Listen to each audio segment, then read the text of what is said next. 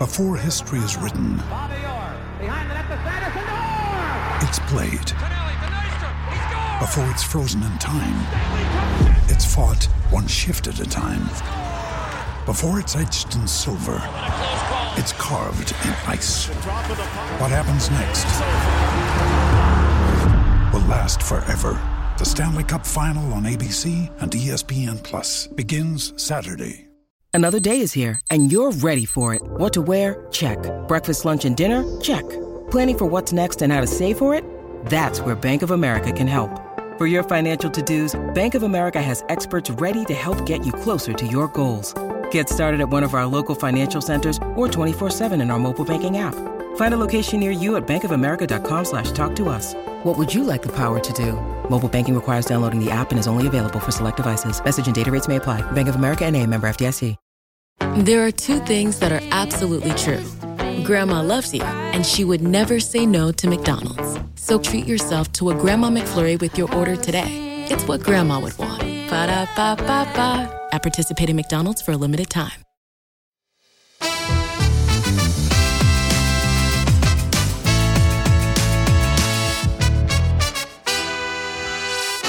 Hello and welcome to the Rest is Football question and answer episode with Micah Richards, Alan Shearer and me, Gary Lineker. Thanks once again for sending in your questions.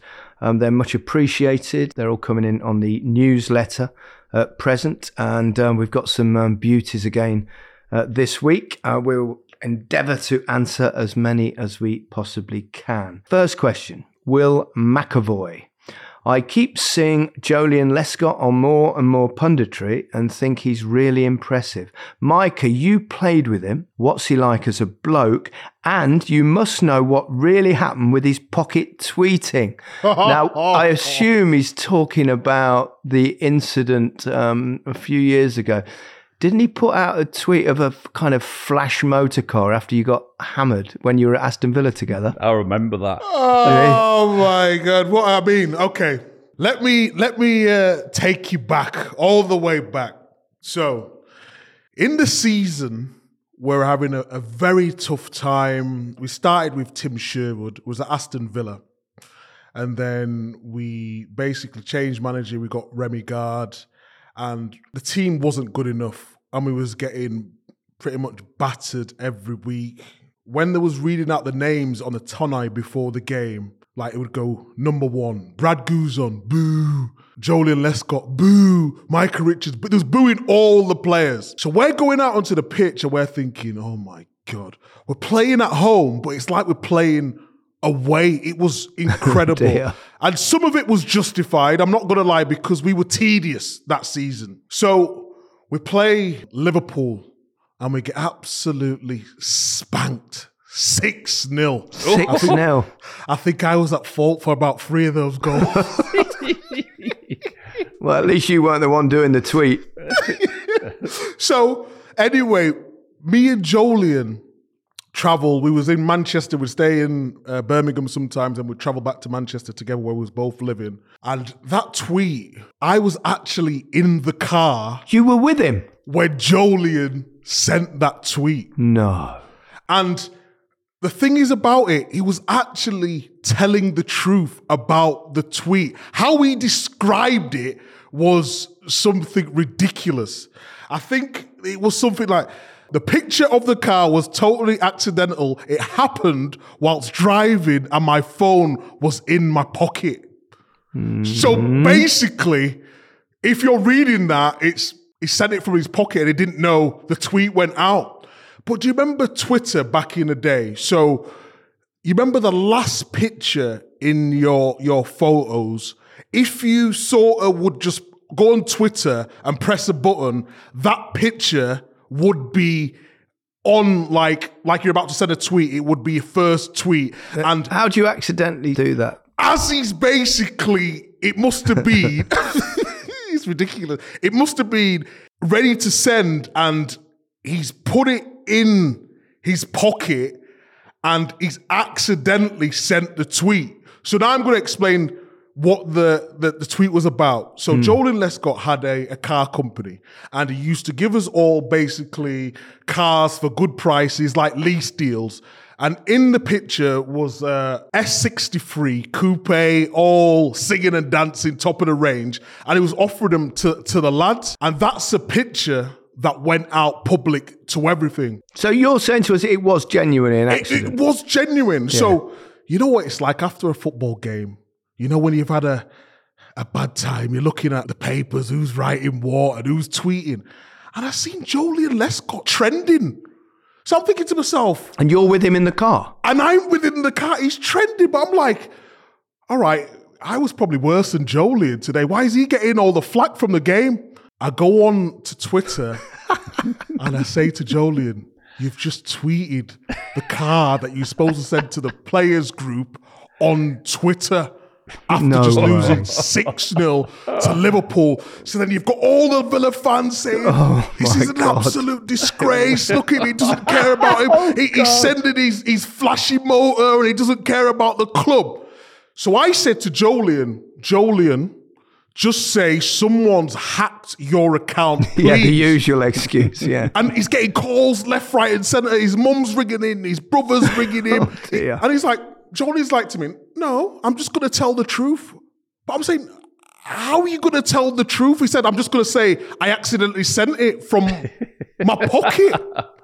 So I said to Joelyn, just think about what you're saying to me and how that's going to play out. And he goes, no, anyway, it'll be fine. We get the club ringing us. We get the manager ringing us. Everybody. Back then as well, I think Stan Collymore was on Talk Sport, and he used to abuse us left, right, and centre. And you know the legend Paul McGrath, he was lumping in as well, so you got all the Villa fans and whatnot. But the whole thing about it was a genuine mistake, and I was in the car with him, and basically it was an accident. He didn't mean to do that at all. You should have been absolutely delighted because he took all the shit away from you for your crap performance. But the thing is, though, there's a side of me that was gutted, but there's a side of me that was so happy. I was getting so much shit, and I said to Johnny... I'll tell you what, Micah. I tell you what, for telling that story, and actually, you know, I'm sure Joelyn will be pleased about that story. I think the least he could do is not send you a picture of a car, but actually send you. He could send you a free car for exonerating him completely. Exactly. But that's extraordinary, though. Extraordinary. And you were the bloke that was with him. Who would have known? What a surprise, eh? I'm not sure how we follow that. I've got a question from Stephen Cross. Oh, it's directed at me, obviously. If Everton didn't get banned from Europe, would you have still gone to Barcelona after your one season at the club? It's a really good question, Stephen. It's hypothetical because they'd already banned when I joined Everton, which is unfortunate because I would have played wasn't the Champions League then, of course, it was the European Cup because they'd won this league the previous season. It was a contributory factor, but the biggest contributory factor was that Everton... Money. No, not money on my point. No, money for the club. They accepted the fee. They came to me, the club. Everton said we've accepted a fee for Barcelona, and if they do that, you don't feel entirely wanted. Yeah. And so I don't know. I still wasn't sure whether to go because I loved playing for Everton. It was a brilliant football club and a fantastic football team, and I'm convinced I would have won one or two league titles. But as it was, and I also think if they hadn't been banned from Europe, and English, for those younger listeners who perhaps don't know, English football were banned from Europe for a number of years because of what happened in Heysel, where there was a disaster there. And so all English clubs were banned. So we couldn't play in the European Cup, which I honestly think we'd have taken some beating. Such a good side, that Everton team. It's painful actually.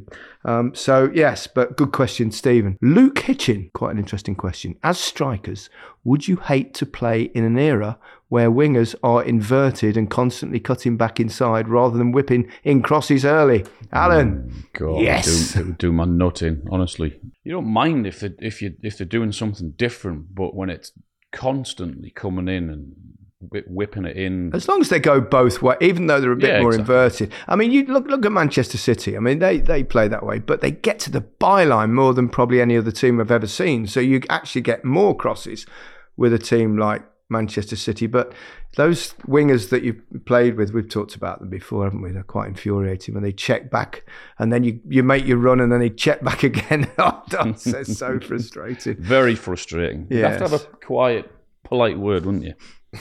Yes, indeed. Right, next question comes from Alex Cooper. Hey guys, what is it like when England lose to Wales or Scotland? Whenever New Zealand lose to Australia in anything, it's like someone has died the day after. So I imagine Alex is a Kiwi. I actually do remember losing to Wales. I remember the Republic of Ireland was probably the worst one I had, was the opening game of the 88 Euros. I think if you lose to kind of any neighbouring countries, it always feels worse, but it always feels good when you Better win when you one as win, well. Yeah, exactly. Yeah, So it's horrible. You'd agree with that? Definitely. Did you how many England caps did you get, Micah? Only 13. Never played against Wales. Never played against Scotland. No, didn't play in any home nations or even Ireland. No. No. Played with them in the Olympics, but no. Did you play in the Olympics, Micah? I've never known that. Funny you should say that, Micah, because Will Poyser asks, with the Olympics coming up, what was Micah's experience of playing at London in 2012 like? Also, if there was a Team GB football team this year, who would you all pick as your starting 11? Well, there isn't a Team GB in this one, is there?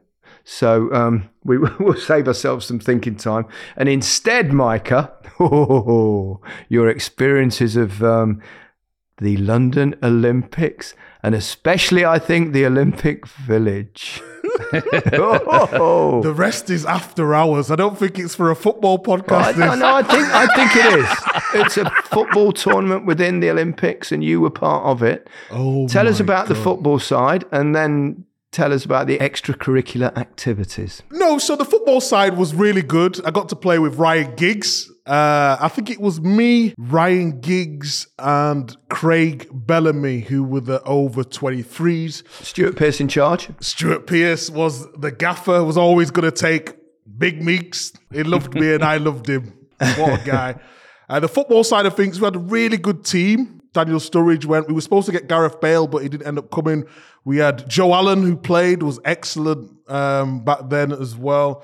We had Neil Taylor, who was Welsh, really in good form back then. He was at Swansea. Did they have to have a certain amount of players? Because obviously Team GB is different to most other countries where it's like it's just France, isn't it? Or just Spain or just USA.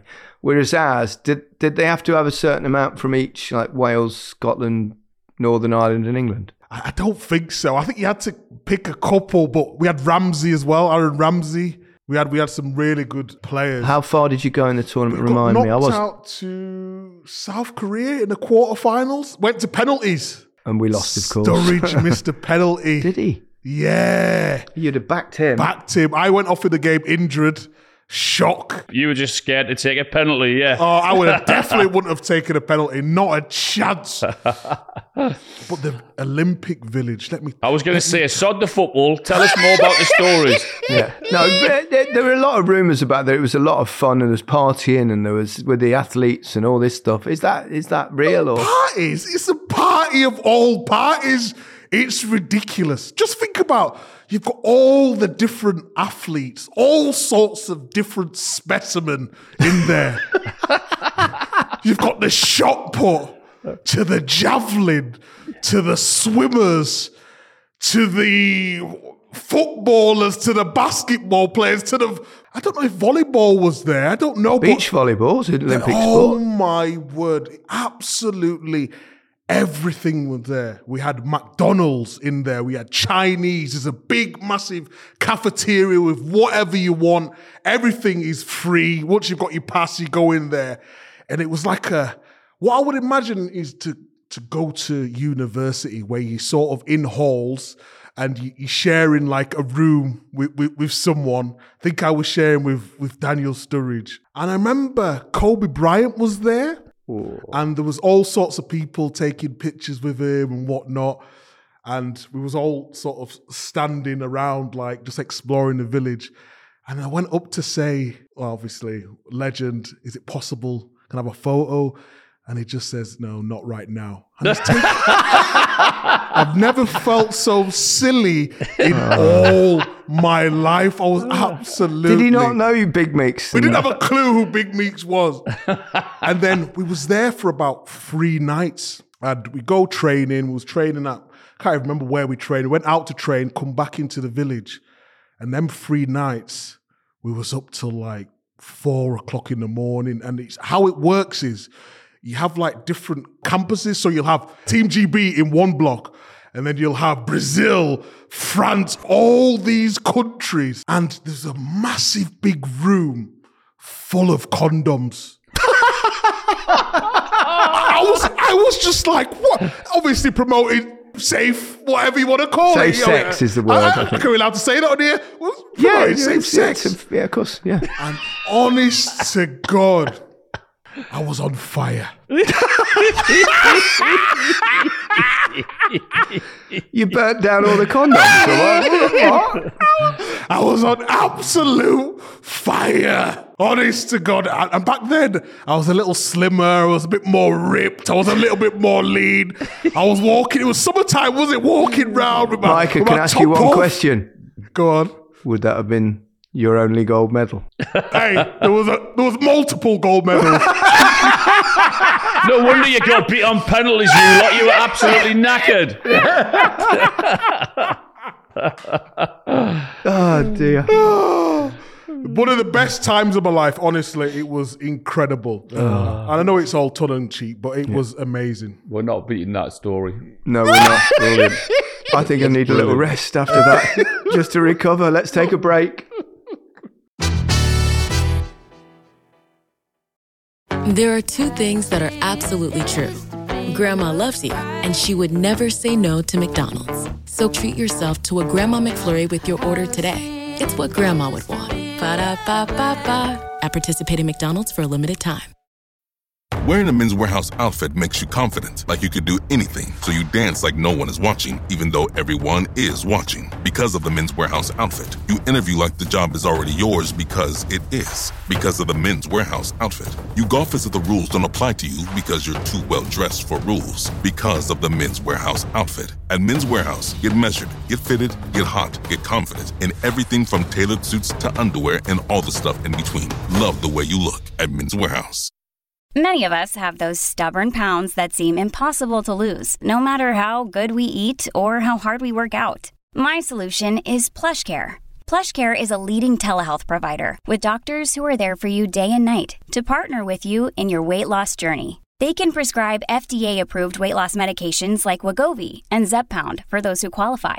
Plus, they accept most insurance plans. To get started, visit plushcare.com/weightloss. That's plushcare.com/weightloss. Welcome back to the Rest is Football question and answer episode with me, Gary Lineker, Micah Richards and Alan Shearer. We've just about recovered from Micah's exploits at the Olympic Games in 2012. Got a question from Christopher Brown from Sydney. Hope it's not about the Sydney Olympics. You weren't there, were you, as well, Micah? Talk us through a typical day, week for a Premier League player. How much training? Do they cook their own meals at home or have nutritionists managing diets, nights off, club sponsors and charity duties, etc.? What is life like in the bubble? Good question. Micah, you can probably remember it best. Okay, so a day in the life of a Premier League footballer, I'd say. You normally get up about 8 o'clock. I was living in Manchester at the time, a place called Hale, and it was only 15 minutes from the training ground. So drive in, you do what you call pre-activation. So pre-activation is basically you getting your muscles warm to go out and train. So that could be stretching, it could be some sort of physio, massage, or some drills to get your legs going before you go out. And we tend to only train for maximum 1 hour 15. Come back in, get your massage, go through some tactics. So say if we're playing Man United at the weekend and I knew I was up against Ronaldo, I would basically... Shit yourself. Yeah, basically.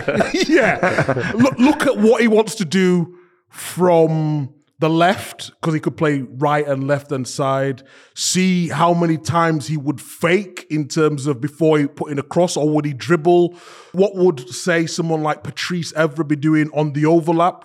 Who I would be playing with on that side to sort of negate that, and who would push forward, when we would drop off, when we would try and attack there. Because the good thing about playing against someone like Ronaldo, you know he's going to do all the great things going forward, but he would leave gaps defensively. So if we could try counter that in any way, and then go home and just literally sit at home and do absolutely nothing. I didn't cook. You would eat at the training ground though for lunch, wouldn't you?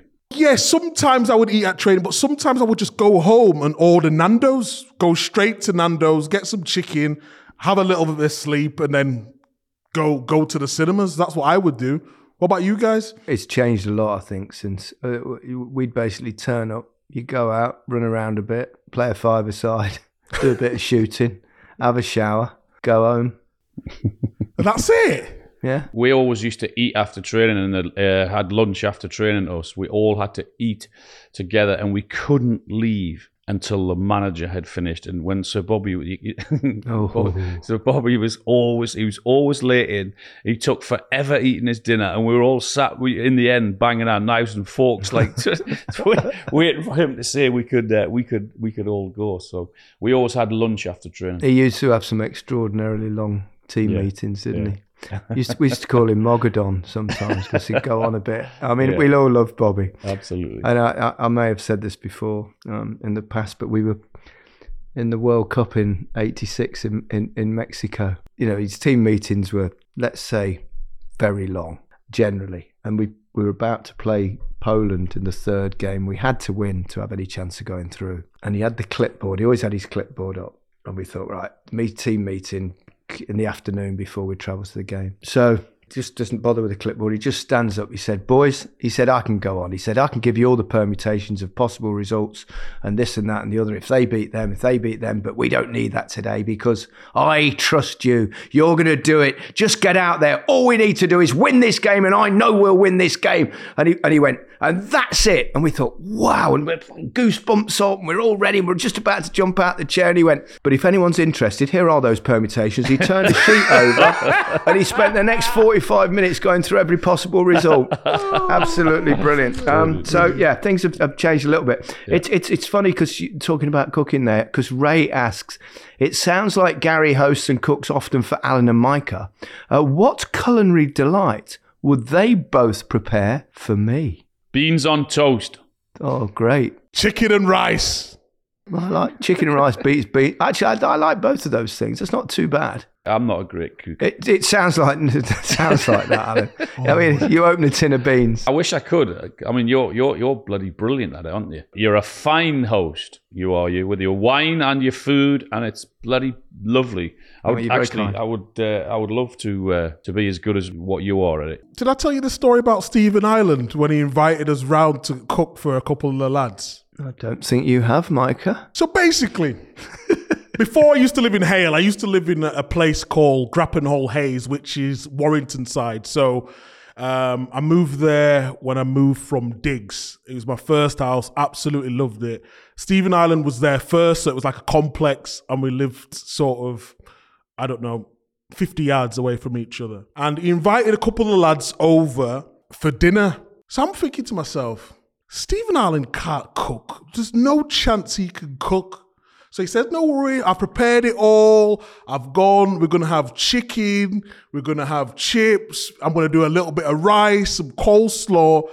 We'll do some corn on the cobs as well. And I'm thinking, fair play, he's making an effort for the lads. That sounds like Nando's that you said before. This is, so in my head, something is, because so when we used to live in Grappenhall Hayes, Nando's was 10 minutes away in Stockton Heath. So I'm going in there, and the things that he's listing, he's sort of just thinking, well, he's not just going to go get us a Nando's, is he? So anyway, we go down, and he sets the table. It's all fancy, beautiful preparation. It was prepped like yours, brilliantly. We sit down. He brings out a full chicken loads of chips, rice, and corn on the cob. So I'm just, Steve, did you cook this? And he goes, yeah, I've done it. I've been doing it for a while now. I've done it for my family. But I'm a chicken connoisseur. I am a connoisseur when it comes to chicken. You could give me any chicken. I could tell you exactly where it's from. What, the actual chicken? The chicken. So any of the shops, if you go to KFC, I know what it is. If you go to Nando's, I know what it is. Yeah. Whatever chicken, if even like places like Kansas or Chicken Cottage, I know exactly what it is. So I've took my first bite and I'm thinking, this is Nando's? Like, and I don't want to disrespect him, but I looked to my right. And I think it was one of the players is sort of like smiling at me. And I'm thinking, are you thinking what I'm thinking? But we don't want to be disrespectful to him. So anyway, we do that. We finish up the food. We eat it. It was lovely. Did he have the spices, the medium spice or the... He had all the fucking spices as well. He'd take them out of the packets. He's taking them out of the packet. The cheek of it as well. He took the chicken out of the oven like he just prepared. Brilliant. I didn't have the courage to ask him about it till about 5 years later. And I said, Stevie, come on, let's be honest now. Did you cook that? He said, did I fuck it was from Nando? Oh dear. Fantastic. You seem like a good lad, Stephen Ireland. Yeah, he was a good lad. He really was. He was. Yeah. Really good player as well. Last question, and it's for Alan. This is a really interesting question because it's something I've always wondered as well. Love the show, guys. Thank you, Michael Hamlin. Question for Alan. During France 98, the England squad tried to get as many song titles in when speaking to the press. Whose idea was it? Which player in the squad won the competition, and what was your favourite song title that someone managed to get in? Now, I remember the interview with you because I was working for TV, BBC at the time, and we'd kind of cottoned on to this, and you were involved, weren't you? Whose idea was it? It was my idea, yeah. It was just to try, just because you're away for that long, aren't you? It's like... we just thought, come on, we'll see how long we can get away with it for. So what, as you know, when you're in the hotel in tournaments, you've got a media room where you do all the interviews, but next to the media room was actually the players' room. So when you're in there and you're doing an interview, and obviously all the players and coaches knew that whenever anyone did an interview, you had to get a song title in. And of course, you didn't tell anyone. You just sort of kept it to yourself. And of course, once you got the song title in, and people, you could hear the big cheer going up next door in the players' room.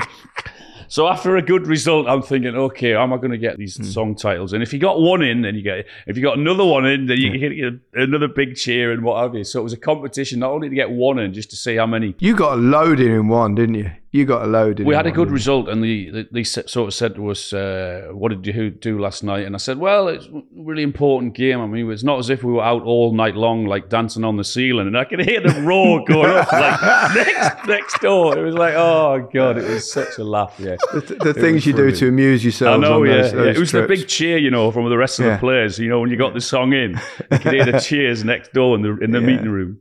Yeah, it was, how many did you get in the most? Oh. I think I just did two. I did that one, dancing on the ceiling all night long, I think, and I'm not sure I got more than two in at a time. It's like that thing when friends ask you to get words in on Match of the Day, and you've got mates that do that. I've had all sorts of strange things. I kind of always fall for it, and I got absolutely pilloried on social media once because I can't remember. My friend asked me to say, you got to get cappuccino in, right? So I thought, well, oh Christ, so how do I get that in? So there's a part I'm writing the script, and it's got to the bit where I do the trails for other programs, and it was that thing where it's, tomorrow afternoon you can see like Arsenal play on Manchester United, you can hear it on Radio 5 live, and and I said something, and then before the football later on you get a cup of tea or a cappuccino.